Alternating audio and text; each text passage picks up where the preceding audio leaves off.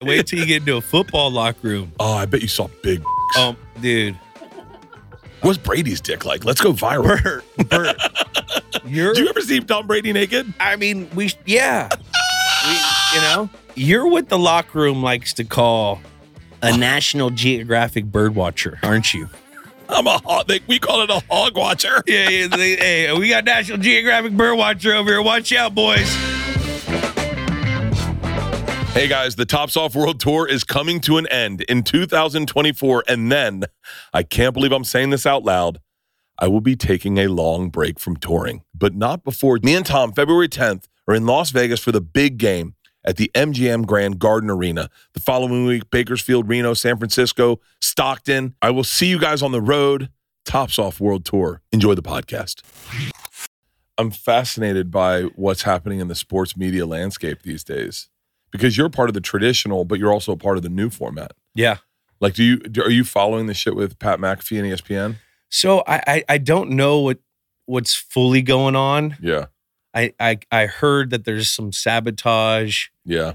Between some suits, the older generation of guys that are battling with the new people of the new media world, as you spoke of, that there's probably some rumblings. I know that. They made a lot of changes to probably get McAfee there. They let go a lot of people. Yeah. So I bet you, the people that made that decision and are seeing the numbers, like the internet game and podcast world and having your own show world is a completely different game than TV. Oh, entirely. You know that. Well, you are.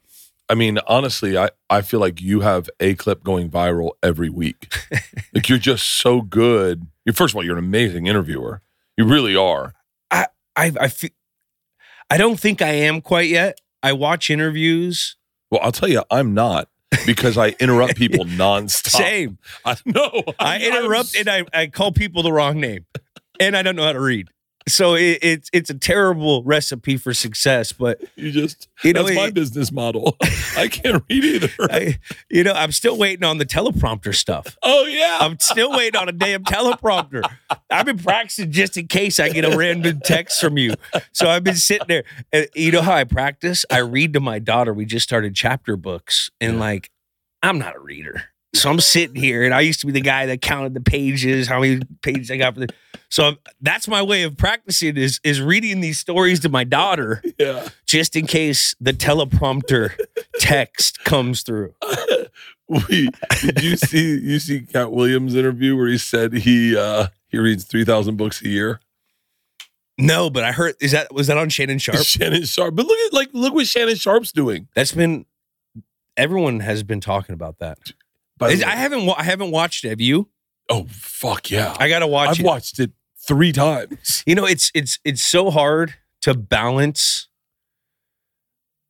everything at this time of the calendar, because it's playoff football. Yeah. And right now with Fox, I'm doing kickoff, and we have the podcast. So I don't get to dive deep into stuff like I want to, especially right now. Just because I got to watch all these games. So what is that? Because I always wondered, I get jealous of guys like you and Bussin' with the Boys and the Kelsey brothers and McAfee and Shannon Sharp, because Shannon does more of a traditional just internet interview. Yeah. But you guys always have stuff to talk about.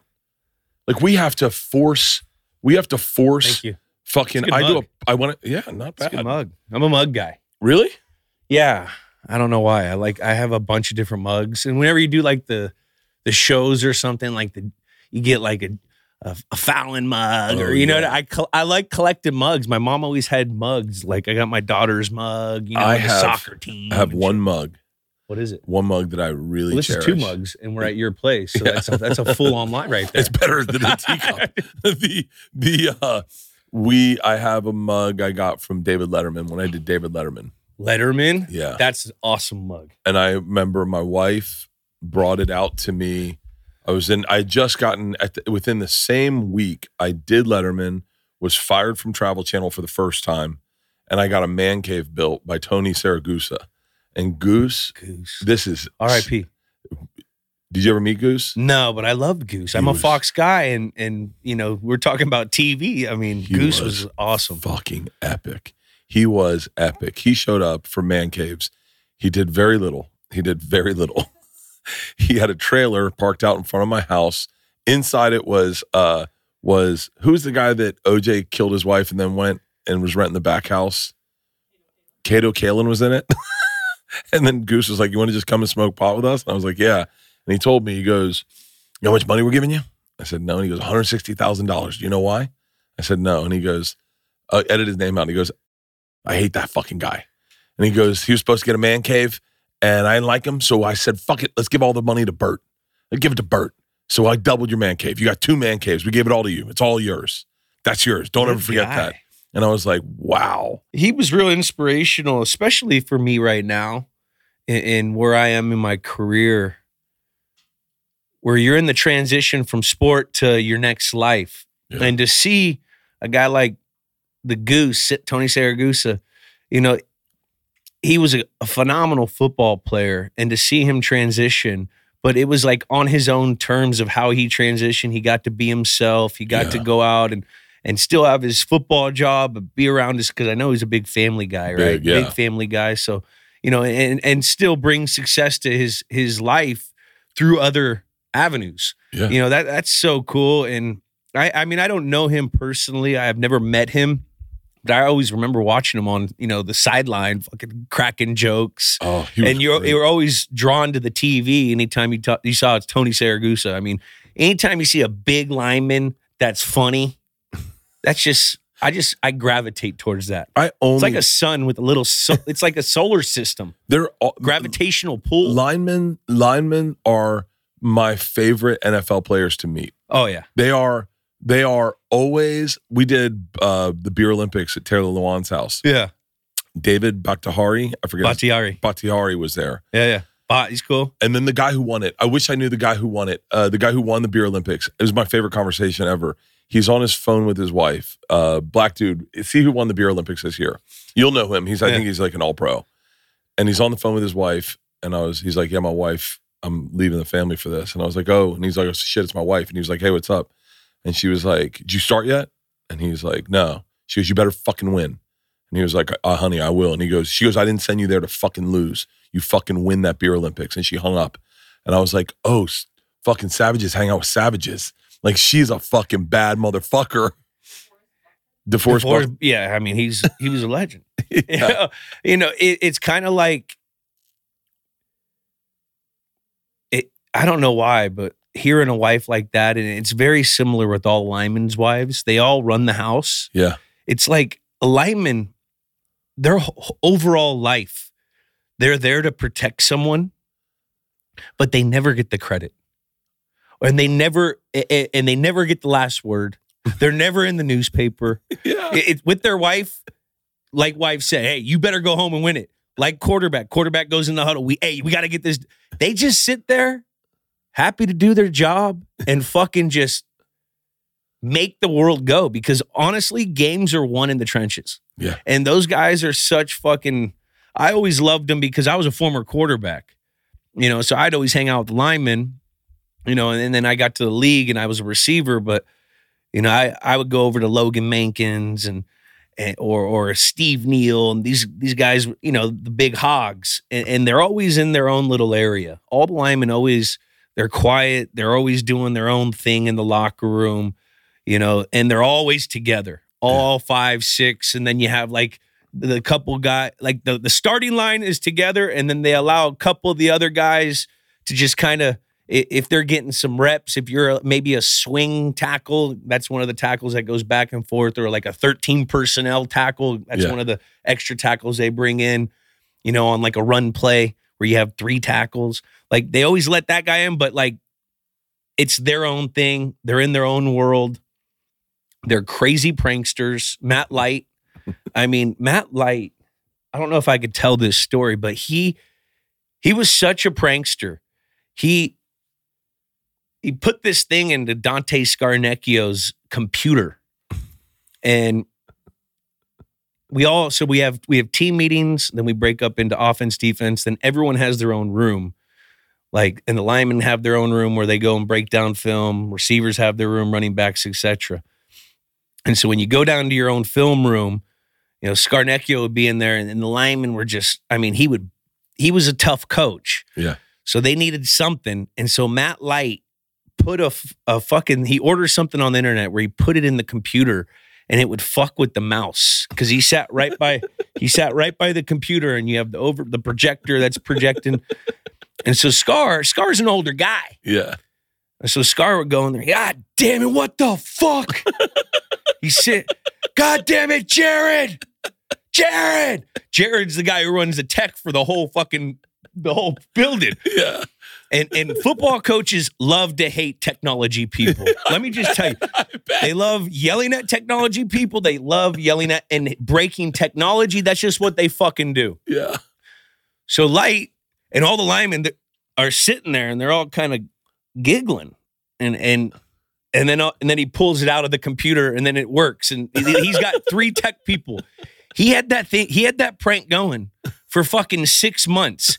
He had to finally take it off because Scarnecchio was about to call XO, which is the software provider for the fucking service that we use.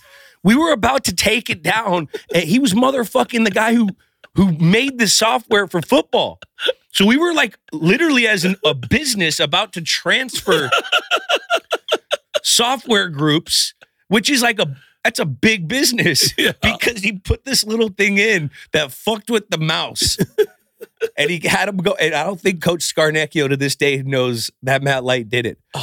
But he was that kind of guy. And then there was another prank he did where he was fucking with Brady or something. I think he took all of his tires off of his car and hit him in different parts of the fucking stadium. So he had to find that, kept it on cinder blocks. And then there was another time where he told me, and all the boys told me, he had a friend, and I won't say no names or anything, but he made him believe that he had AIDS for like 2 years. He got doctors involved. What a fucking sick joke. This guy, this guy went out, had unprotected sex, and he went out, and Matt Light found out and fucking had him go to the doctor. Like, he had everyone involved. This guy's over here, like, about to think he's dying, and Light's crying, kept it going for like a year and a half.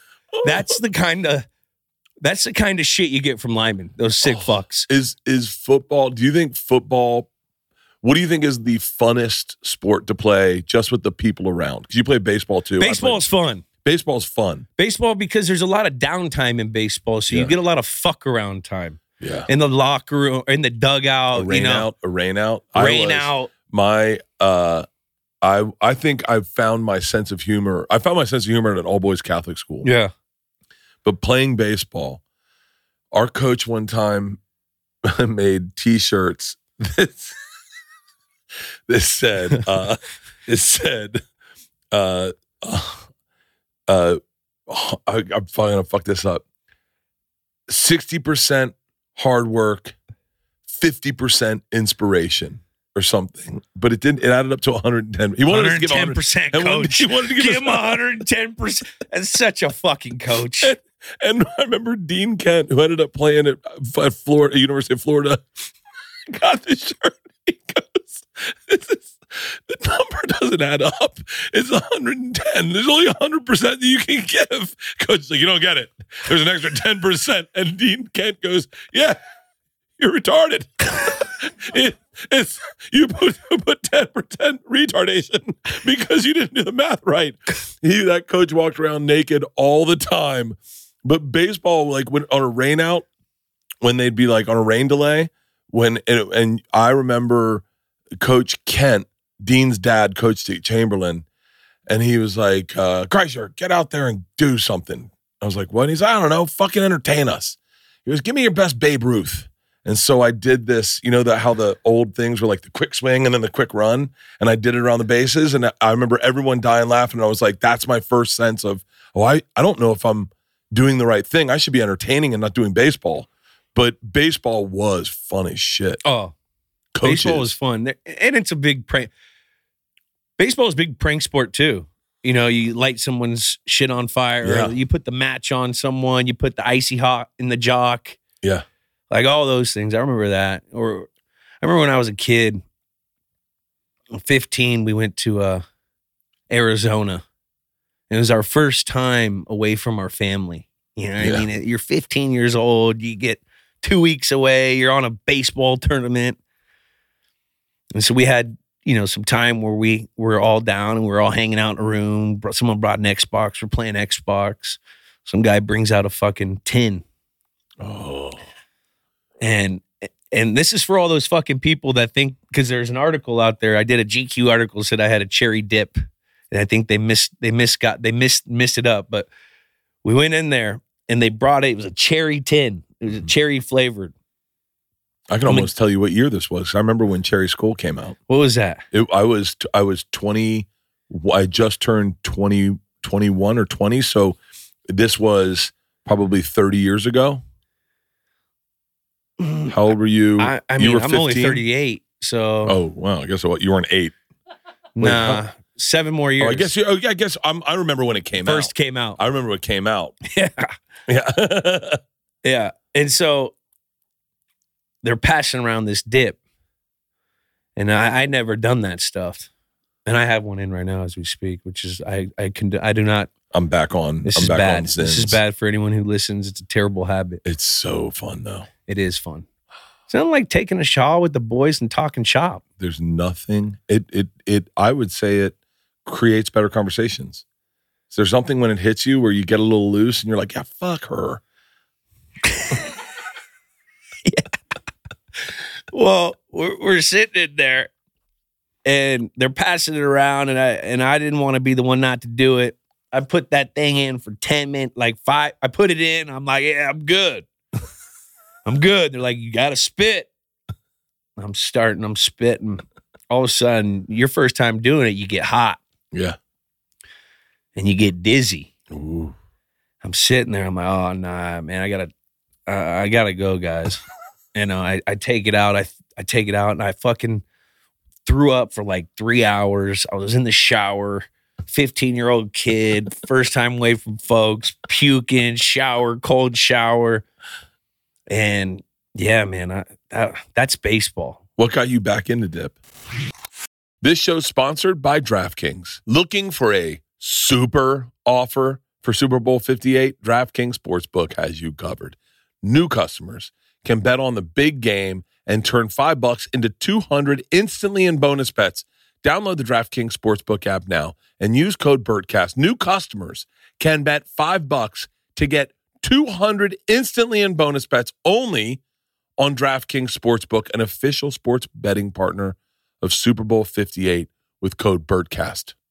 The crown is yours. Gambling problem? Call 1-800-GAMBLER or visit 1-800-GAMBLER.net. In New York, call 877-8-HOPE-NY or text HOPE-NY 467-369. In Connecticut, help is available for problem gambling. Call 888-789-7777 or visit ccpg.org. Please play responsibly. On behalf of Boot Hill Casino and Resort in Kansas, 21 and over. Age varies by jurisdiction. Void in Ontario. Bonus bets expire 168 hours after issuance. See dkng.com/football for eligibility and deposit restrictions, terms, and responsible gaming resources.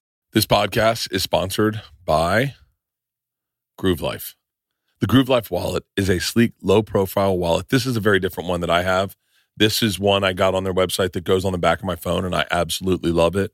But the first one I ever found was I saw it at an outdoor store. It is a sleek wallet engineered for everyday use. One simple thumb motion perfectly fans up to 6 cards for easy access to find everything you need. With its durable, high-quality aluminum outer shell, this wallet is unlike any wallet I've ever seen. I gave one to our bus driver because he always has his wallet in his pocket, and it's sleek. It's nice. I gave him the titanium one. Plus, Groove Life just launched their new carbon fiber wallet. No, that's the one I gave him. That's the one I gave him, the carbon fiber one, which has everything you love about the original Groove wallet, but with the added carbon fiber included, which whatever happens to your Groove Life gear, they are here to help with the Groove Life 94-year no BS warranty. And the Groove wallet is the last wallet you're going to need. I'm telling you right now, I love it, but I wanted to skinny up my life, so I got the one that goes on the back of my phone. And I don't even, it's so funny, I never think about a wallet anymore. Listen, it's 2024. Are you still using the same wallet from 2004? Now's the time to update your wallet game with Groove Life. Head to groovelife.com/Bert20 for 20% off all Groove Life products. That's the best offer you'll find, but you have to use my link. groovelife.com/Bert20 for 20% off your order. One last time, that's groovelife.com/Bert20 for 20% off your order. What got you back into dip? I started again when I was like 28. Oh, really? 27. I didn't do it for a long time. Danny Amendola got me into dip. Really? Yeah, the gateway. I call Danny him the Amendola. Danny Amendola is like my first representation of Hard Knocks. Because he got cut on Hard Knocks. He got cut on Hard Knocks. Yeah. And I remember being like, "Oh, I love that guy." Yeah. And then he shows back up. And you're like, "Fuck yeah, Danny Amendola's back." What a career. Yeah. He's a stud. He's over with the Raiders right now. He just coached his first year. He retired last year. The guy had a hell of a career. Holy shit. He played, I think, 14 years. Crazy. That's wild. But I got back into it because every year before we report, we have to report usually the week of Coachella. You know, Coachella week, it's usually like April 13th, 14th. For some odd reason, in my fucking head, the day after Coachella's report date. So I never got to go to Coachella because for a month before report date, I would always get in crazy shape. You know, I would start usually around St. Patty's Day, which is what? March 17th. So I would give myself a month where I wouldn't drink. And then back then they used to test for marijuana and you could be randomly tested. So you had to stop around what? You had to stop April 1 because you could get tested technically, you know, I think like May 1 and then it's random. And then once you get tested, you were done. Oh, really? So you had to be clean for a while. But as soon as you got that test, then you could start smoking again. They just wanted to see if you're clean. So it was kind of a bullshit test. And then anyone who ever really like got suspended for marijuana in the past, like you had to fail like 80 tests. So they put you in a program like it's bad. You got a problem. Yeah. Which we're not here to make any light of. Yeah. But yeah, for people that are saying, "Oh, these guys, why are you testing for marijuana?" Like it's a joke test. And it's even gotten to a bigger joke. But go back to our story. You have to stop smoking. I wasn't drinking and I was training and I was sitting there and I was bored as fuck. And I go and play golf with Danny over in Studio City, that little 9-hole. Yeah. Where you bring like one club and a fucking putter or whatever. And he pulls out a 10, he hits it, and he goes, "You want one?" I'm like, "Nah, dude, I can't do that, dude. I'll fucking throw up. I did it when I was 15, like 10 years ago. Fucking threw up for 4 hours, never do it again." He goes, "Stop being a pussy." So I fuck you. Give me one. I put it in, and I started feeling it. I took it out again. Yeah. It's like, "Oh, I'm cool. I'm cool." And from that day on, I just started dipping again. I quit when I moved to New York because you couldn't buy it in New York. You couldn't buy dip in New York. And I dipped all. When? God, I fucking sound like an old man. Because they got dip in New York now, but 1997. It's shitty dip. 1997. Now they don't sell any flavored dip there. They don't sell the flavored dip. They don't sell flavored Zins in California. Or dip here either. I have to get it shipped in from Canada. What do you dip? Copenhagen wintergreen, long cut. Copenhagen stuff. But I like the old school that smell like armpits. Oh yeah, it's like my dad. I love that. That's just straight. Yeah, it was like sawdust. I was so addicted. Fine cut. I was so addicted that I would buy cans and just smell them. Oh, the smell brings me back to all my favorite memories as a kid. Is like you get out on a golf course, everyone have a couple of beers, someone pass around a tin, and you'd be like, "Yeah, let's fucking talk shit." Yeah, it was the best. It's the best. And I was a hardcore addicted. Moved to New York. They didn't sell it, so I just quit. And then I quit, and I didn't think about it. And then fucking Segura we're doing a podcast, and he's like, have you ever tried Rogues? I said, what's that? He said, it's a pouch. It's just the nicotine. I said, I've been flirting with it, but I haven't done it. And he goes, you should try it. And I put a Rogue in, and I'm back. I'm like, and they're just milligrams of nicotine. Yeah. And they make you dizzy and you feel good. Yeah. And then if you have too much to drink, it makes you spin a little bit, so you slow down your drinking. Yeah. It's the fucking best. Thing is with those pouches, I get heartburn with it. You'd think I get heartburn with real dip. Yeah. But because you don't spit. So No. it goes in. Do you spit? I spit. Yeah, I spit a little. Is that what? Yeah. I spit a little. My introduction was Hawkins. Hawkins was the first dip I ever had with Russ Matthews, Blake Casper, Alan Rieger, just outside Katie Pieper's house.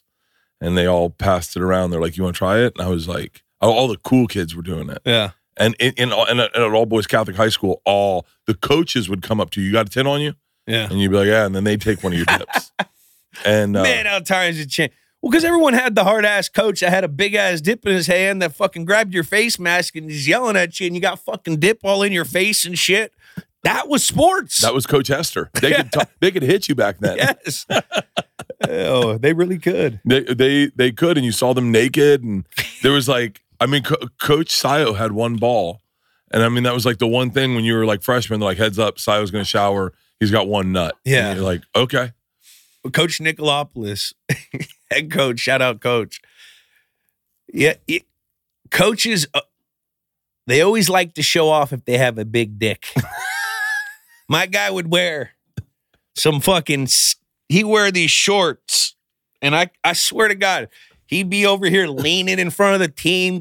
You'd see his big ass. I'm like, damn, coach, we're fucking high school. Can you put that thing away? When we were in 9th grade, the very first day, all boys Catholic high school, we get done PE, and I remember, I think it was Coach Sayo walked in, and he was like, all right, hit showers. And I'd walked past the showers, and the juniors and seniors were in there, and they had cocks, and I had a penis. And I was terrified. And I swear to God, and I feel this is like a weird thing to say now. I went into the toilet, and I worked up a chub to get into the shower because I was like, I can't bring this thing in there. You're a baseball man. Wait till you get into a football locker room. Oh, I bet you saw big dicks. Dude. First off, what's Brady's dick like? Let's go viral. Bert, Did you ever see Tom Brady naked? Yeah. But the thing is, you're what the locker room likes to call a National Geographic bird watcher, aren't you? We call it a hog watcher. Yeah. Hey, we got National Geographic bird watcher over here. Watch out, boys. No, Brady was the kind of guy where he would sit in the corner because, you got the right angle and there's showers on every corner. This motherfucker would have 2 showers hitting him at once. Really? So, there'd be people waiting, and you see, and Tom would have these 2 fucking shower heads hitting him. He's got his little fucking shower. He'd have his little tool belt kit thing that he'd bring with all his little fucking smell goods and his body of potions. And he'd walk it in and put it on there. And he'd have his exfoliation shit and hit his thing. He was funny. Really? Who had the big dick on the Patriots?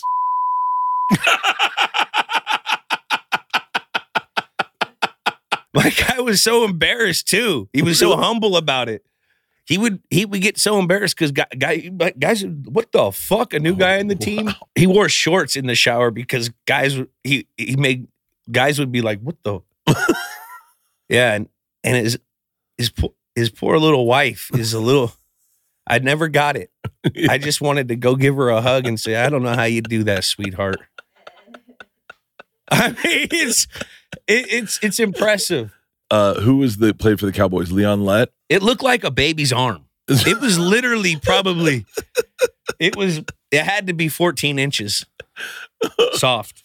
There was the guy which makes me think, does it get any bigger? I don't think they get bigger. I think that's the thing. There's dudes who have big dicks soft, and then there's guys like me who get bigger. Grower. I'm a hardcore grower. I'm not a shower, babe. I'm a grower. If you saw, I pulled my dick out one time at our fraternity house, and it got the biggest laugh I've ever gotten in my life. My dick's so small, soft. One time I was in the gym and I was taking my pants off at the same time someone was telling a joke across the room, and the punchline hit as my pants dropped, and I thought they were laughing at my dick. Yeah. I'd say I'm average. Yeah. They say average is 5 inches. I'm bigger than average. I'm bigger than that. I measured the other day with my wife. If you do... But I don't think that average is correct, because I look up in that goddamn locker room that I'm at. I'm like, this must be an extraordinarily over average population. You are with the high achievers. Yeah. God gives big dicks to the ones he wants more of. Man, I remember I had to go out and I had to do that bodies issue where you do naked with ESPN. I think I know the guy that shot that. I had a lady. Oh, really? Yeah, I had a lady. And that's a little intimidating. You're sitting there, you're like, they ask you want to do this naked cover body shoot thing. I'm like, yeah, all right, whatever. Like, it's going to be a small set. Yeah, it's small set, 5, 6, 3, 4 people. It's going to be very intimate. Roll up there. There's like 40 people.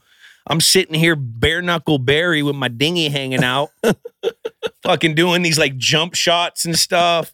And like you would cover it, right? They would cover the picture. Like you're doing like a jump with like we had like a helmet or a fucking hat or something. Look at the women automatically are good. The one time I've never asked them to Google something.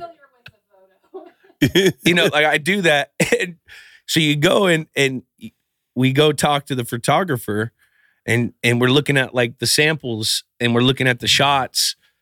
And Jesus Christ, what was your body fat at that point? See that shot right there? That one where I'm flying over the city? Yeah. So I remember doing that shot and we would go look at the pictures when they were done and I'd be holding it and my dick would be hanging out and I'd be sitting there and there's like 3 people looking at my dick. They're like, don't worry, we can edit that out. We'll get that out. I'm sitting there like, oh my God, what the fuck is going on here? But it was so, I was like, it's cold out. I had to make a quick joke to let everyone. Jesus Christ, you were ripped. Still am, bub. Yeah, you are. I saw your tricep when you took your shirt off. I was like, that's fucking legit. You lose another 20 since I saw you? Yeah. You look good. Thank you. My shoulders. You been still sob? Yeah. No. Selective sob? Selective. I partied last night, but I didn't. I've been picking my shots. Yeah. Like we're going to Mexico this week to see the Grateful Dead. Ooh. Yeah. Goose is playing with them, and I kind of knew yesterday our buddy Jake Johnson come over to do a podcast, and he wanted whiskey, and I was like, I'll have some whiskey. Went to a party last night, met Anna Kendrick. I was like, fuck yeah. Yeah. Did some shots, and then I'll probably party this weekend and then go back sober when I go on the road. Yeah. But I did like 3 months no booze, lots of weed. Did you feel clear? Oh, more clear? Clearer in, and my daughter pointed this out to me. I was very present everywhere, and I could really assess joy and like happiness. I think weed helps with that too. Yeah. Is it really like, I always say like weed will whisper to you like, man, you got a nice backyard. And you're like, fuck yeah, I do. Like, look at these trees, man. They've been waiting for you. Yeah. They've been growing this whole time so you could appreciate the wind going through them. And you're like, thanks, weed. You ever do mushrooms? Fuck yeah. You microdose? No. No, I just do it. I overdose. Oh, we didn't do drugs the right way as kids because we just did the. You said that's kind of that sounded boomery. We didn't do drugs. You guys smoking that dope? Hey kids, you smoking that dope? Wait, how old were you the first time you smoked weed? I tried it when I was like 14, 15. I did it once and I didn't like it. I got really stoned and I ate so much. I went to Quiznos with my buddy and I ate like an extra large sandwich. I ate so much fucking food that I threw up. Like, I must be hypersensitive to this shit. Yeah. But like, I didn't like it. I didn't do it. I didn't pick it up until, once again, Danny Amendola. For real? Yeah, fucking Amendola, the gateway, bubs. I want to party with Danny Amendola. Jesus, no. You ever do poppers? Sure, Danny. I did it I started doing it in the league because you stop drinking because drinking fucks you up for recovery. Yeah, with weed. after work, you're done, you get to sit and you smoke. It kind of it would let me like stop thinking about the day and everything. It let me unwind and kind of get my mind a break. Yeah. You know what I mean? Because during the grind of a season, it's fucking. You think about your opponent. You're thinking about practice. You're thinking about what you need to get better on. Fuck, my leg hurt. There's so much shit going on. Oh, I got a life outside of football I got to take care of too. Oh. So, I started doing it probably, my 6th, 7th year in the league. And then, kind of transitioned to doing that. And I stopped drinking during the seasons and stuff just because the older you get, you start trying to get a little more and more edge here and there. And, you work on your sleep, even though the weed was kind of messing with your sleep. But yeah, it's good for your sleep at the beginning. It's not great for your REM. Oh. And that's where you get your real recovery is in your deep sleep, your REM. Yeah. So like, that's like the best thing you can do for anything is your sleep. So like we would do a bunch of sleep studies where you go into like a facility and they would put all these wires on you to see your heart rates and if you move when you're sleeping, because you really want to try to dial your sleep in. That's where you get your best, energy output if you recover them. Like your best recovery tool is your sleep and your rest. I track my sleep now. And if I drink, my heart rate is high when I sleep. Drinking and, that fucks with your REM. So, you get away from that when you were playing. In the off season, as the older you get, like I would have fun nights like in the off season, but like you're always trying to get back on. So the smoking was always the thing that I did. Do you remember any of your stats? Like what was your resting heart rate when you were playing? I had a low resting heart rate. I had like the lowest on the team for a long time. I was resting at like 39. I had like a marathon runner heart. Seguro's got a low resting heart rate. Like, I always said it because he's dead. And I could always tell how good a shape, because you'd always do your physical when you came in, and they would always check that. You do the EKG, and I mean you're an investment to the team, so they want to see what the product's always looking like after each year, before each year. And that's where I would always see if like my best resting heart rate was like a 39, which is fucking, like the doctors would look at you like, yeah, you gotta. That was like a cool thing. Dante Scarnecchio, our the old line coach, that's the legend everyone talks about. He had a real low resting heart rate as well. Really? And he was like 78, but he used to swim every morning. Like he was disciplined as fuck. If you have good cardiovascular health, and like you're like in really good, your CO2, like all that is in great shape, you usually have a really low resting heart rate. Mine right now is 52. Yeah, that's good. It's not bad, but if I'm drinking, it's 72, which is not. I that's the only, like it sounds crazy. The older I get, I look at my stats and I start going like, oh, right now my heart rate's probably 90. I can't, I haven't really looked at mine, but if I were to look at it, I would see what kind of shape I'm in. Really? Because that's what, I mean, I've seen it at the high. Yeah. And when you're in your peak physical shape, that's when you'd always see your resting heart rate would be at the lowest possible. Could you what was I know, like, I was just telling someone in an interview today, Ron Bennington, that like, I got a wellness doctor that I go to. Yeah. And I get all it's kind of nice because like, I go to Austin and they do blood work and then they kind of, but is that what the football was like? Would you go in and they'd be You'd have to do that outside of the team would have their resources where you would do blood work and they could see the inflammation factors and they could taper your diet towards what your blood results showed. A lot of guys would go outside of, in the off season.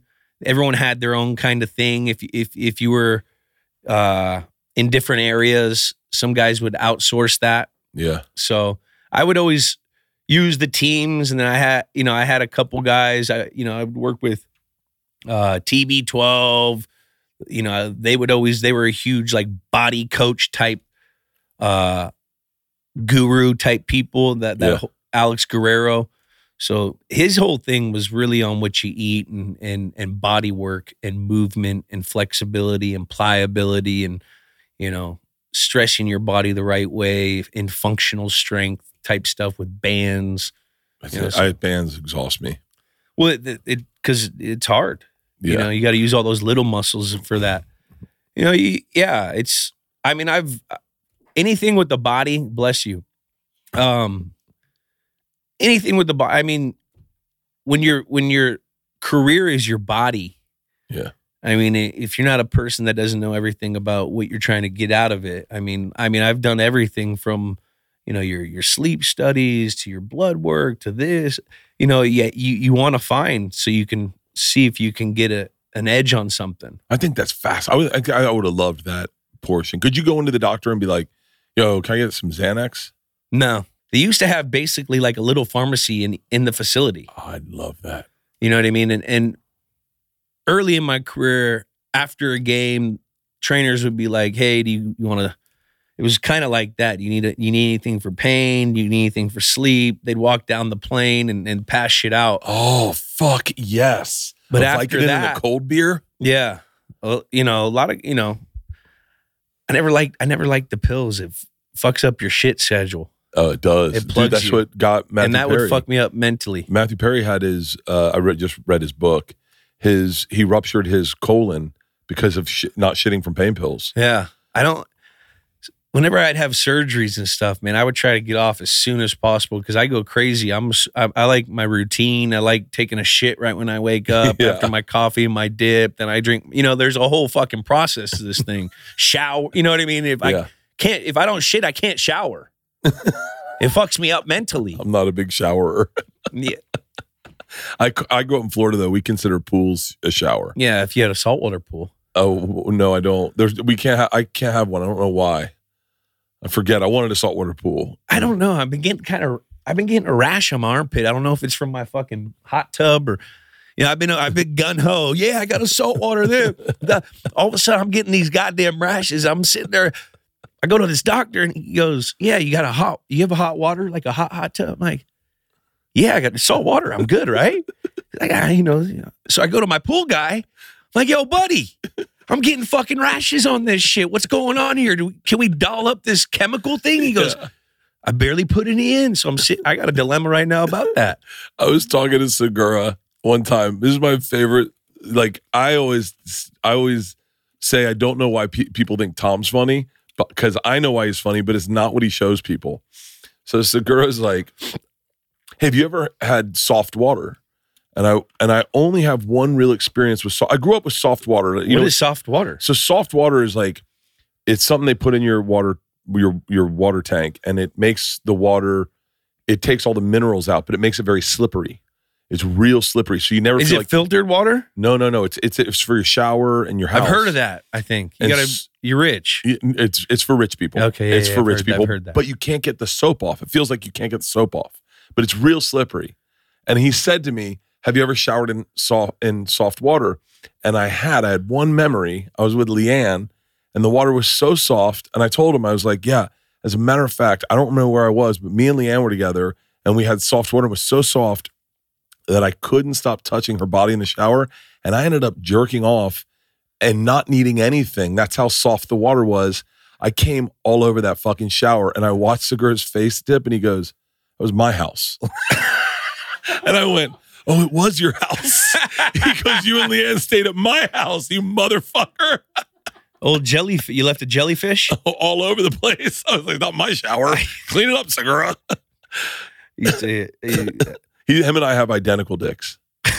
Our dicks are identical. Identical soft. I've never seen his hard, but identical soft. Identical. Like I was looking in a mirror. We had a woman tether our dicks together one time with electrodes, and did they shock at the same rate? We were going to see who tapped out first. So we were about a foot from each other. We're face to face. Where our dicks are hooked up to one thing. She cooks at him and she starts clicking him, and I'm watching him going, "Oh, it's rough." And I was like, "I got it." And he's like, "Oh, I'm gonna have to tap out soon." She's going higher and higher and higher, and then she gets to 10. He's like, "I'm out," and he pulls it off. And then she looks at him and she goes, "Do you guys want to come?" And Tom goes, "No." And he goes, "But if we did, how would you do it?" She goes, "I have this vibrator outside. I can just make you guys come real fast." And Tom looks at me going, "You answer that first." No, wait. I don't get it. So why would you come after electrodes? Because I guess you get stimulated, and she got you to this place, and then she has a vibrator that she said she can make you come in like a minute. And we were Where did she put it on your taint? I have no idea. We didn't do it. Oh. We didn't do it because we're fucking married. So we were like, "No, we don't want to come." So but we did it for a segment. Is that cheating with tools? I don't know. Is that cheating with tools? I kind of wonder, like, we was talking to my wife about strip clubs, and I have friends that think strip clubs are cheating. And then I go, no, they're not. What narcs? Yeah. Gosh. God, what a bunch of nerds. I thought, kissing's basically a handshake. Yeah, right. I'm joking. I don't like strip clubs. You don't like them? You gotta be really drunk for them. Oh no. I mean, we grew up in Florida. I got a daughter, so I sit there and oh yeah. You do one of those. I went through that period where you're like, this is someone's daughter. But I will go. Yeah. I will go. I don't go as I don't much. like always. You have friends in the group that like look for the strip club. We're in a city. Yo, there's a strip. What? Yeah, it's not my go-to. Can we just go to a restaurant and go find some bars? Yeah. We went to a strip club in Alaska. It's a really great strip club. It's called the Alaskan Bush Company. Now, is it daylight all the time? Yeah. Yeah. No, it was dark all the time. Oh, dark all the time. When we were That's there, better. Dark all the time. That's better.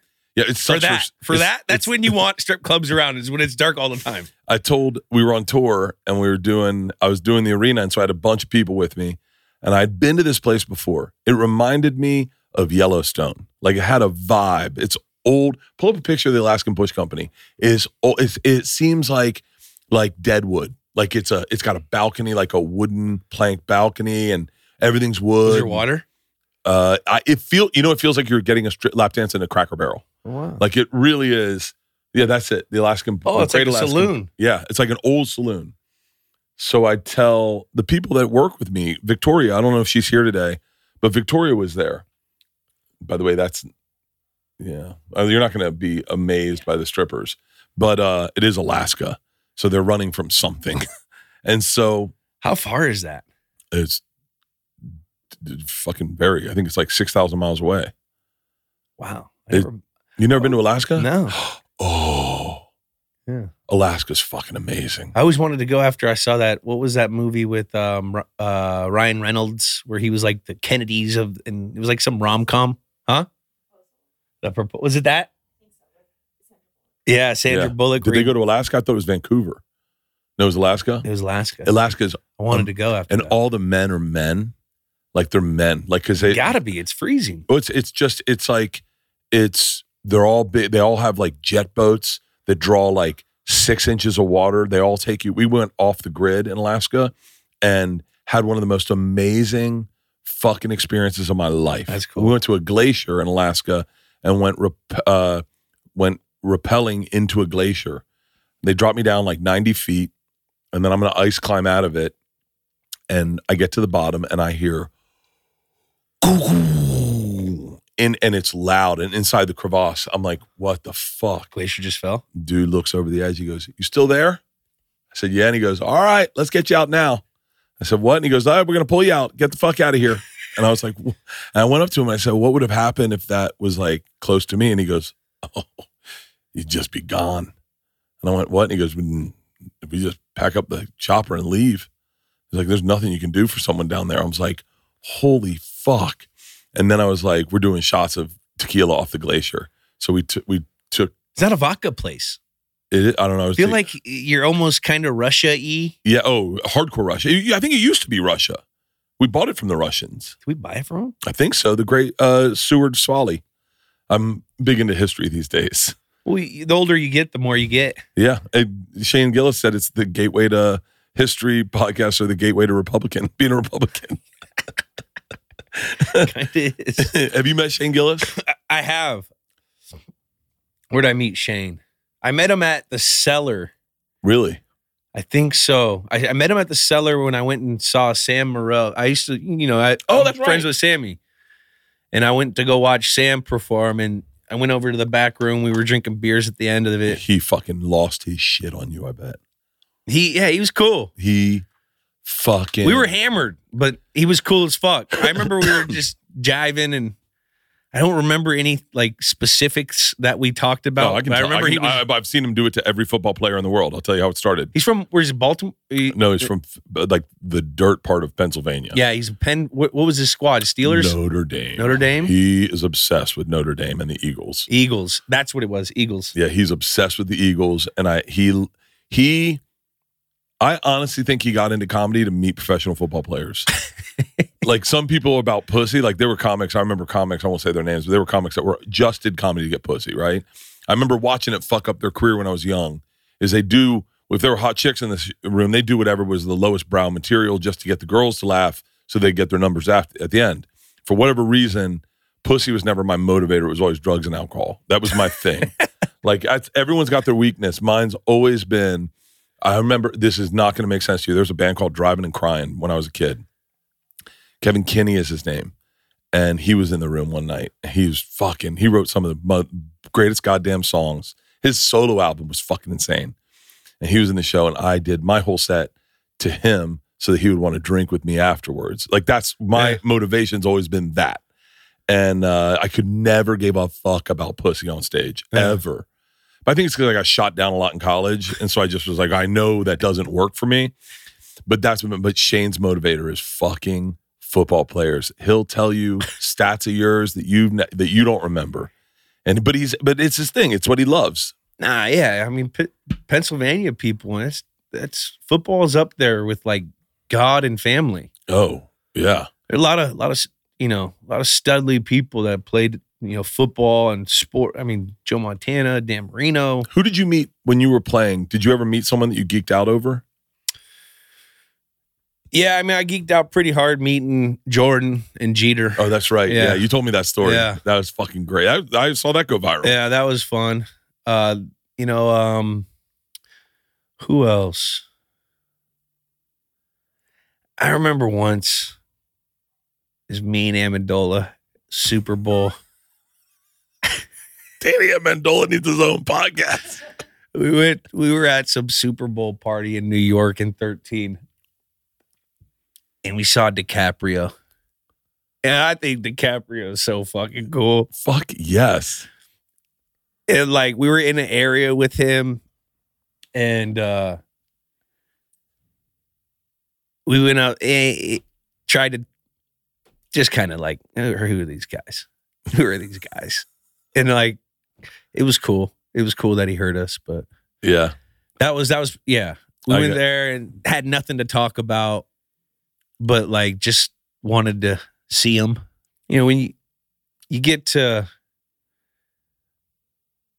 point in your craft where you have you've attained some success, you sit and you start looking at other people in different worlds, and to see, what you put in your life to get where you're at. Yeah. To see people on those levels and the longevity that, the guys that we've been talking about have had. I mean, that's so impressive. And there's gotta that's why you want to talk to them. Cause I want to see what makes them tick. Oh, you know what I mean? What is it?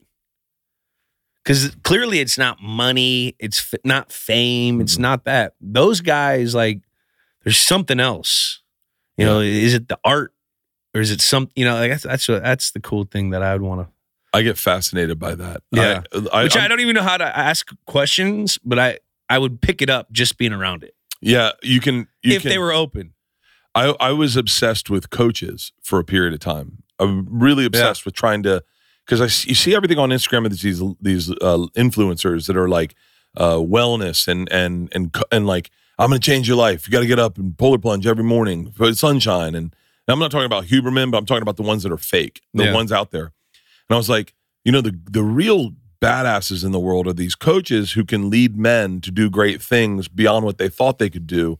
So I tried for a period of time to accrue knowledge from coaches. Yeah. But it's amazing, and I mean this with respect, but they some of them only know about their sport. Like they're like, in a weird way, like I talked to Coach Carroll and I said to him, like, just give me something. Give me something like to help me in my life. Like, what's a life advice? I couldn't understand what the fuck he said. He said it's the moments within the moments. You got to focus on those moments. Give yourself the moment inside the moment. Let that moment be yours. And I was like, the fuck are you talking about? And he just walked away. I was like, I wanted like push-ups or something. I kind of get it. It's about the little moments and enjoying those moments. And there's going to be shitty moments, but enjoy the little moments that are even little wins, those moments. And if you enjoy those little moments, they turn into big moments. And that's why you're a professional athlete. Nah. Because I would have gotten the guy in the locker room going, coaches. I was the guy going, hey, did you see dick? No, was Coach Belichick a good, like, what was he like, a good, like, leader? Like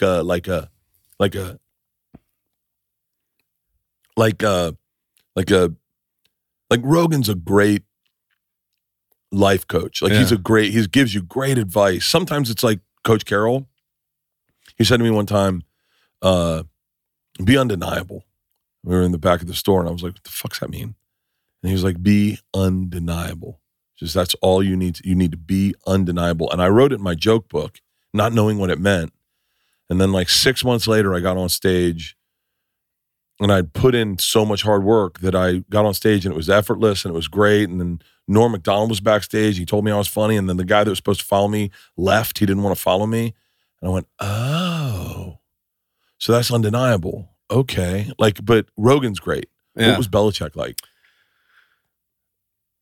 Bill was for me, he was a great leader. Yeah. And my thoughts on leadership are people that are setting an example, people that are disciplined, people that make sacrifices, people that have those uncomfortable conversations. Not everyone wants to have that, but leaders have to.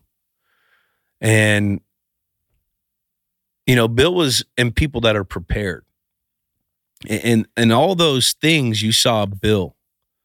He was very intimidating because he kept you on his toes. He kept you on your toes at all times. Yeah. You could walk into a team meeting and randomly he could call on someone and say, hey, Ryan Allen, so who's the kick returner today? Who's the punter? Ryan Allen's the punter. What are some of the things we have to worry about with this guy? Oh, coach, he's got a 17-yard average. He's quicker than fast. He went to this, like that's what he expects. Yeah. So you were always on your toes around him, which, as a player is not always fun, but it made you better. So is that a great lead? Like fun wasn't always there. Mm-hmm. Production results were there. And that was because of the template that he put out. He had a great system. I thought he was a great coach. Coach could go in and coach all sides of the ball. Different language was with when he came over to the office sometimes because the defensive language is a little different. But he could talk football and all. So that's what showed me great leadership. He knew everything about everything. Now, was he always in the know with like our game plan? Yeah, but that's what good leadership is. Preparation. He was always prepared. You never felt like you were underprepared. You saw his sacrifice and his discipline through his routine. Guy was like a machine. Yeah. And there's a lot of shit that, people talk about that weren't fun. And there were times where you sit down and you're doing a contract with them and you're like, this is what I want. He goes, well, I'm not going to give you that. You're that sucks to hear that, but that's business. Yeah. So he gets a bad rap when people, especially right now with what's gone on these last 3 years since Tom left. It's hard to replace like all-time greats at a lot of positions. You had the best tight end of all time, best quarterback of all time. Like, how do you replace that and think you're going to go win games right away? Yeah. So he's getting a bad rap right now. I feel bad for my guy. It feels weird seeing this whole situation, what he's going through. Yeah. With the team and the the lack of success they've had. But I thought he was a great leader. And he always put a premium on being a tough, smart football player that performed under pressure. That's what he always said. I want you guys to be a tough, smart football team that performs under pressure. We all hear the do your job. If we all do our job as an individual, then collectively the play will execute and we'll put ourselves in the best position to win. So you got to do your job well. But that's the kind of guy he was. He was very big on fundamentals, very detail-oriented guy. I mean, he had to kind of patrol and see the whole thing, you know what I mean? And that's tough. You see a lot of these situations and a lot of what's going on in football right now. I mean, it's different now. You know what I mean? It seems like it feels like with Coach Vrabel being fired yesterday or 2 days ago, it feels to me like there's this change of guard happening, that like it just feels like things are changing. Well, yeah, it's because, the player is a little different now and that's how it goes. Each older generation, I'm older, now it's not my generation playing anymore. But when I first got in the locker room, guys were saying the same thing about me that I'm saying about the guys then. Yeah. Oh, look at this new generation. They're a little softer, a little more about them, and then you magnify that with the whole social media and the INL, image, name, and likeness, where these guys are making money in college and then they come in and it's hard to, it's harder to be a coach now. It really is to be able, with this whole college INL thing where guys are getting paid. And I'm all for players getting paid, but it's creating a free agency type player, because they're free agents in college every year. Yeah. You're a free agent every year, which is crazy. Mm-hmm. You know what I mean? Then when you get to the league and you sign a contract and it's only natural human behavior that guys are going to act like what they've been doing.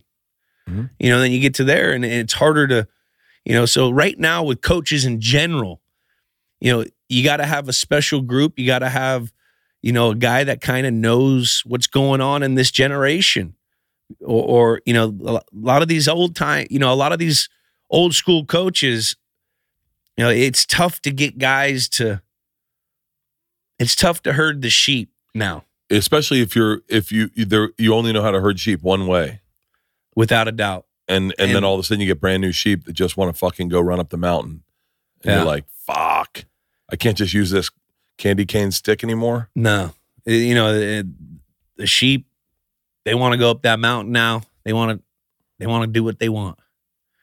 It's going to be interesting to see in these next few years, because of the INL and what college football has become and just the transition of what the player is now. How coaches, you're going to have to start seeing how these coaches use different, their leadership skills to get everyone to do what you're out there trying to do, and that's go win. It's hard getting. That's the thing about pro football, or pro sport. It's hard for, you got a guy making $35 million. What is he really scared of, or is he really? Which is different because they want to work together, but you know what I mean? It's how do you get everyone on the same page? And that's hard with a 53-man locker room right now. You have to have a group that's willing. There's got to be a group that wants to you know what I mean? And that's the chemistry of winning. Is there like a recipe for success when you look at a locker room? Smell better naked this Valentine's Day, fellas. We always want to be prepared for the moment. Like when your junk smells like funk, it can ruin what's to come. That's why I'm excited for today's sponsor, Mando. Mando Whole Body Deodorant is designed to tackle odor wherever it springs up. Put it on your pits, your package, your feet, and anywhere and everywhere in between. Mando's long-lasting, clinically proven formula controls odor up to 72 hours While the cologne quality scent will make you irresistible to anyone within smelling distance, make the switch to Mando and smell great all day and all night and the next morning. I've been saying this forever. I don't know why they didn't have something to put on your balls. I've actually been saying this forever. And if you know me, I like to get out, start my day, and sometimes my day bleeds into the next day. I've been using Mando. We have it here at the office. I put it on the first thing when I get here, and I smell awesome. And sometimes the next day I don't even need deodorant. And especially if I'm not showering. Mando's starters pack is perfect for new customers. It comes with a solid stick deodorant, cream tube, boom, and 2 free products of your choice. I chose the deodorant wipes and the mini body wash, and free shipping. Luckily, I have a discount code to help you get hooked on my favorite smelling whole body deodorant on the market. New customers get $5 off a starter pack with our exclusive code. That equates to over 40% off your starter pack using code BERTCAST at shopmando.com. That's shopmando.com. It's time to smell better naked. Your partner will thank you. Like, I'm obsessed with the Bucks right now. I'm a big Bucks fan. I grew up in Tampa. Yeah. And I talked to Doug Williams. Yeah. And he was making assessments of what's going on in the Bucks locker room and Baker. And I'm always curious, like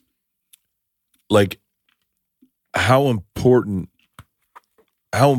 is like a quarterback who takes ownership of the team juxtaposed with a coach, like with contract negotiate. Like, I'm watching what's happening with the Bucks, and I'm just like, seems like there's a lot of loose cannons. But I love the way Baker Mayfield plays. I love that. It's like he's got a chip on his shoulder. And Doug Williams told me that. Yeah. And I was like, oh, that's what I like about him. Yeah. But like, how important is that recipe? Well, I think I can only speak of my experience. And a lot of the times it's a quarterback league. You gotta have a quarterback. Yeah. Okay. Quarterback, everything. This is, you don't have a quarterback, you're not winning. Look at everyone in the playoffs right now. Yeah. You can say what you want about Baker Mayfield. Guy's got a playoff win in Cleveland. Yeah. You know what I mean? So Bake's been, he's been balling this year for the opportunity that he's had. Now, I don't like what they've done these last few weeks. They made it a lot harder than what they've had. They haven't had a great execution, but whatever. But for that recipe, your best players in the locker room have to be your hardest workers. There has to be a nucleus of guys, however many there is, but on all my teams, there were a nucleus of guys where Coach Belichick was Congress. He wrote the laws. Yeah. We were the motherfuckers out there policing it. We were the sheriffs. We were the guys making guys accountable. The Matthew Slaters, the Tom Brady's, the Rob Ninkovich's, Devin McCourty's. There's countless guys, but we had a huge nucleus. The bigger you get that group where your highest paid guys and your leaders are the ones working the hardest, then everyone else then all those other sheep have to do it. Yeah. You know what I mean? Or you're not there, or you feel weird, or you know what I mean? So that was always what I saw from our success. Like our best players, our studs, were studs for a reason, and they worked their dicks off. We practiced hard. We made everyone accountable. The coaches, they put the template out there. They wrote the law. Now the leaders, you go and you fucking police it. You go sheriff it. You know what I mean? That's what I think you need. Because go to some teams and your quarterback's the highest guy in the team, and he's got this, he's got that, he's not relatable with the guy. All of a sudden, he's out early or this, that, and guys are sitting there looking like, what the fuck? I mean, he's making that money. He left early the building. He's not working hard. Why the fuck do I'm not, But if you see a guy like Tom Brady working his dick off, who's got 5 Super Bowls already, 3 Super Bowls when I got there, I saw him working. I was like, shit, if he's working like that, I better work like that, or I ain't going to make it here. That's what it is. Yeah. Did you show up? Did you show up game days? Like I always wondered, because sometimes I'll go to, like last night, I did not want to do a spot. Yeah. I did not want to go on stage. I had nothing original to say. And I was just like, I'm going through the motions. And then I ended up having a really great set. And I was wondering, 2 questions literally was like, what hurt the most on your body? And then, but Sunday, when you went into a game, were you always like, did you have games where you're like, I feel fucking amazing today and didn't perform, versus days where you're like, I'm fucking beat, and then you're like, wow, that was a crazy fucking game? I never felt great. I never had a game where I felt great going into, where it, I individually didn't play well. Yeah. I may have lost. But if I had a great week of practice and I was confident going into the game, it usually translated to game. Did you have to do different things in practice to get ready for different games? Well, that's the coaches. The coaches, they're the ones who plan that and put you in that situation. So yeah, they would design and be the architect of how practice went, which a lot of the times on Wednesdays were first and second down, Thursdays were third down, emphasis for offense. And then Fridays were red area, and with a little bit of everything. And on each of those days, you had drills leading up to those like the team periods, which is the whole team, like your offense versus scout team, defense, or regardless. You had drills that led up to the coaching points that we had going into the keys of the week against that specific team. And this is so fascinating to me, because I feel like and this is going to sound so non-tangential. I think that's the right word. I don't know what that means. I don't even know what that means. Good. Well, let's pretend it means I thought you said tangerine. Yeah. But like when I listen to people get ready for a special, and they're like, yeah, I'm going out this month. I got like a couple weekends, and then I shoot next month. I'm going to do some spots in the city. And I'm so obsessive about getting ready for a special that I put it on a calendar. I mark the dates I have booked already. And then in my head, and this is where I'd love to have a coach, but in my head go, okay, well, if I have, so like I'm shooting my special in July.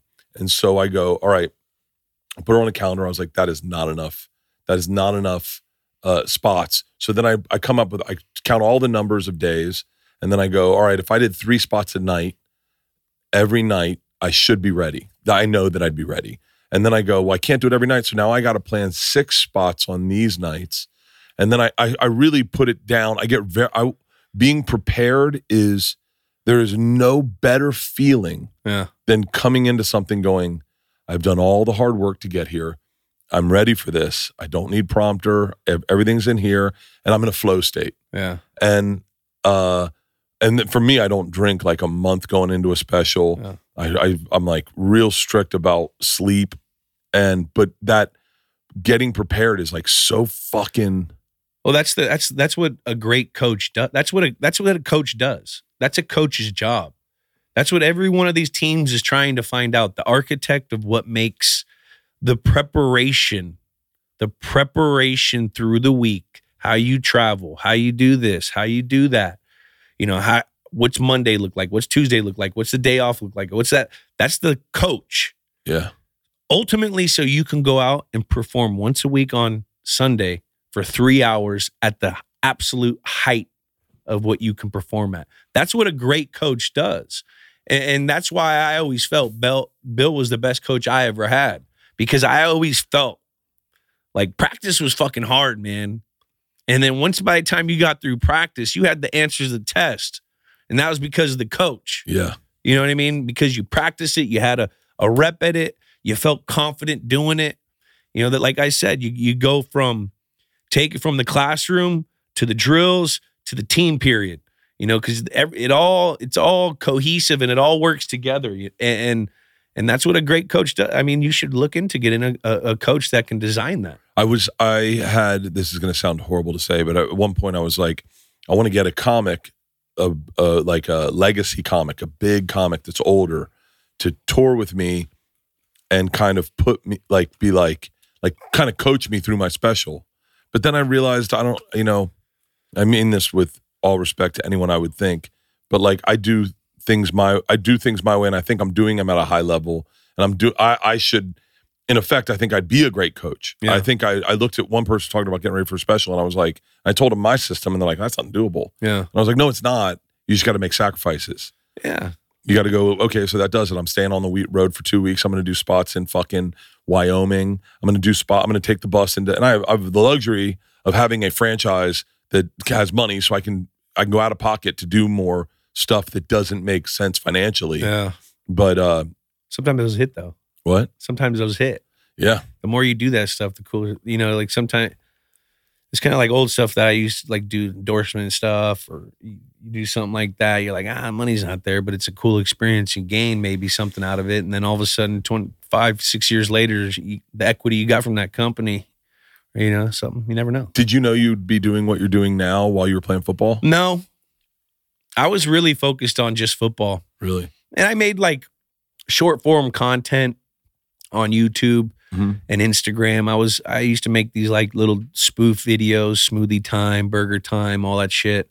And that was really just an outlet just to, when social came in and I was part of that generation, it gave us an opportunity and a platform to show people our personality a little bit outside of football, especially where I played in New England, where, you were expected to handle the media a certain way when it came to football. I just did stuff that I enjoyed doing with creating that content. And then, once I had a good team around me as well, for off the field stuff.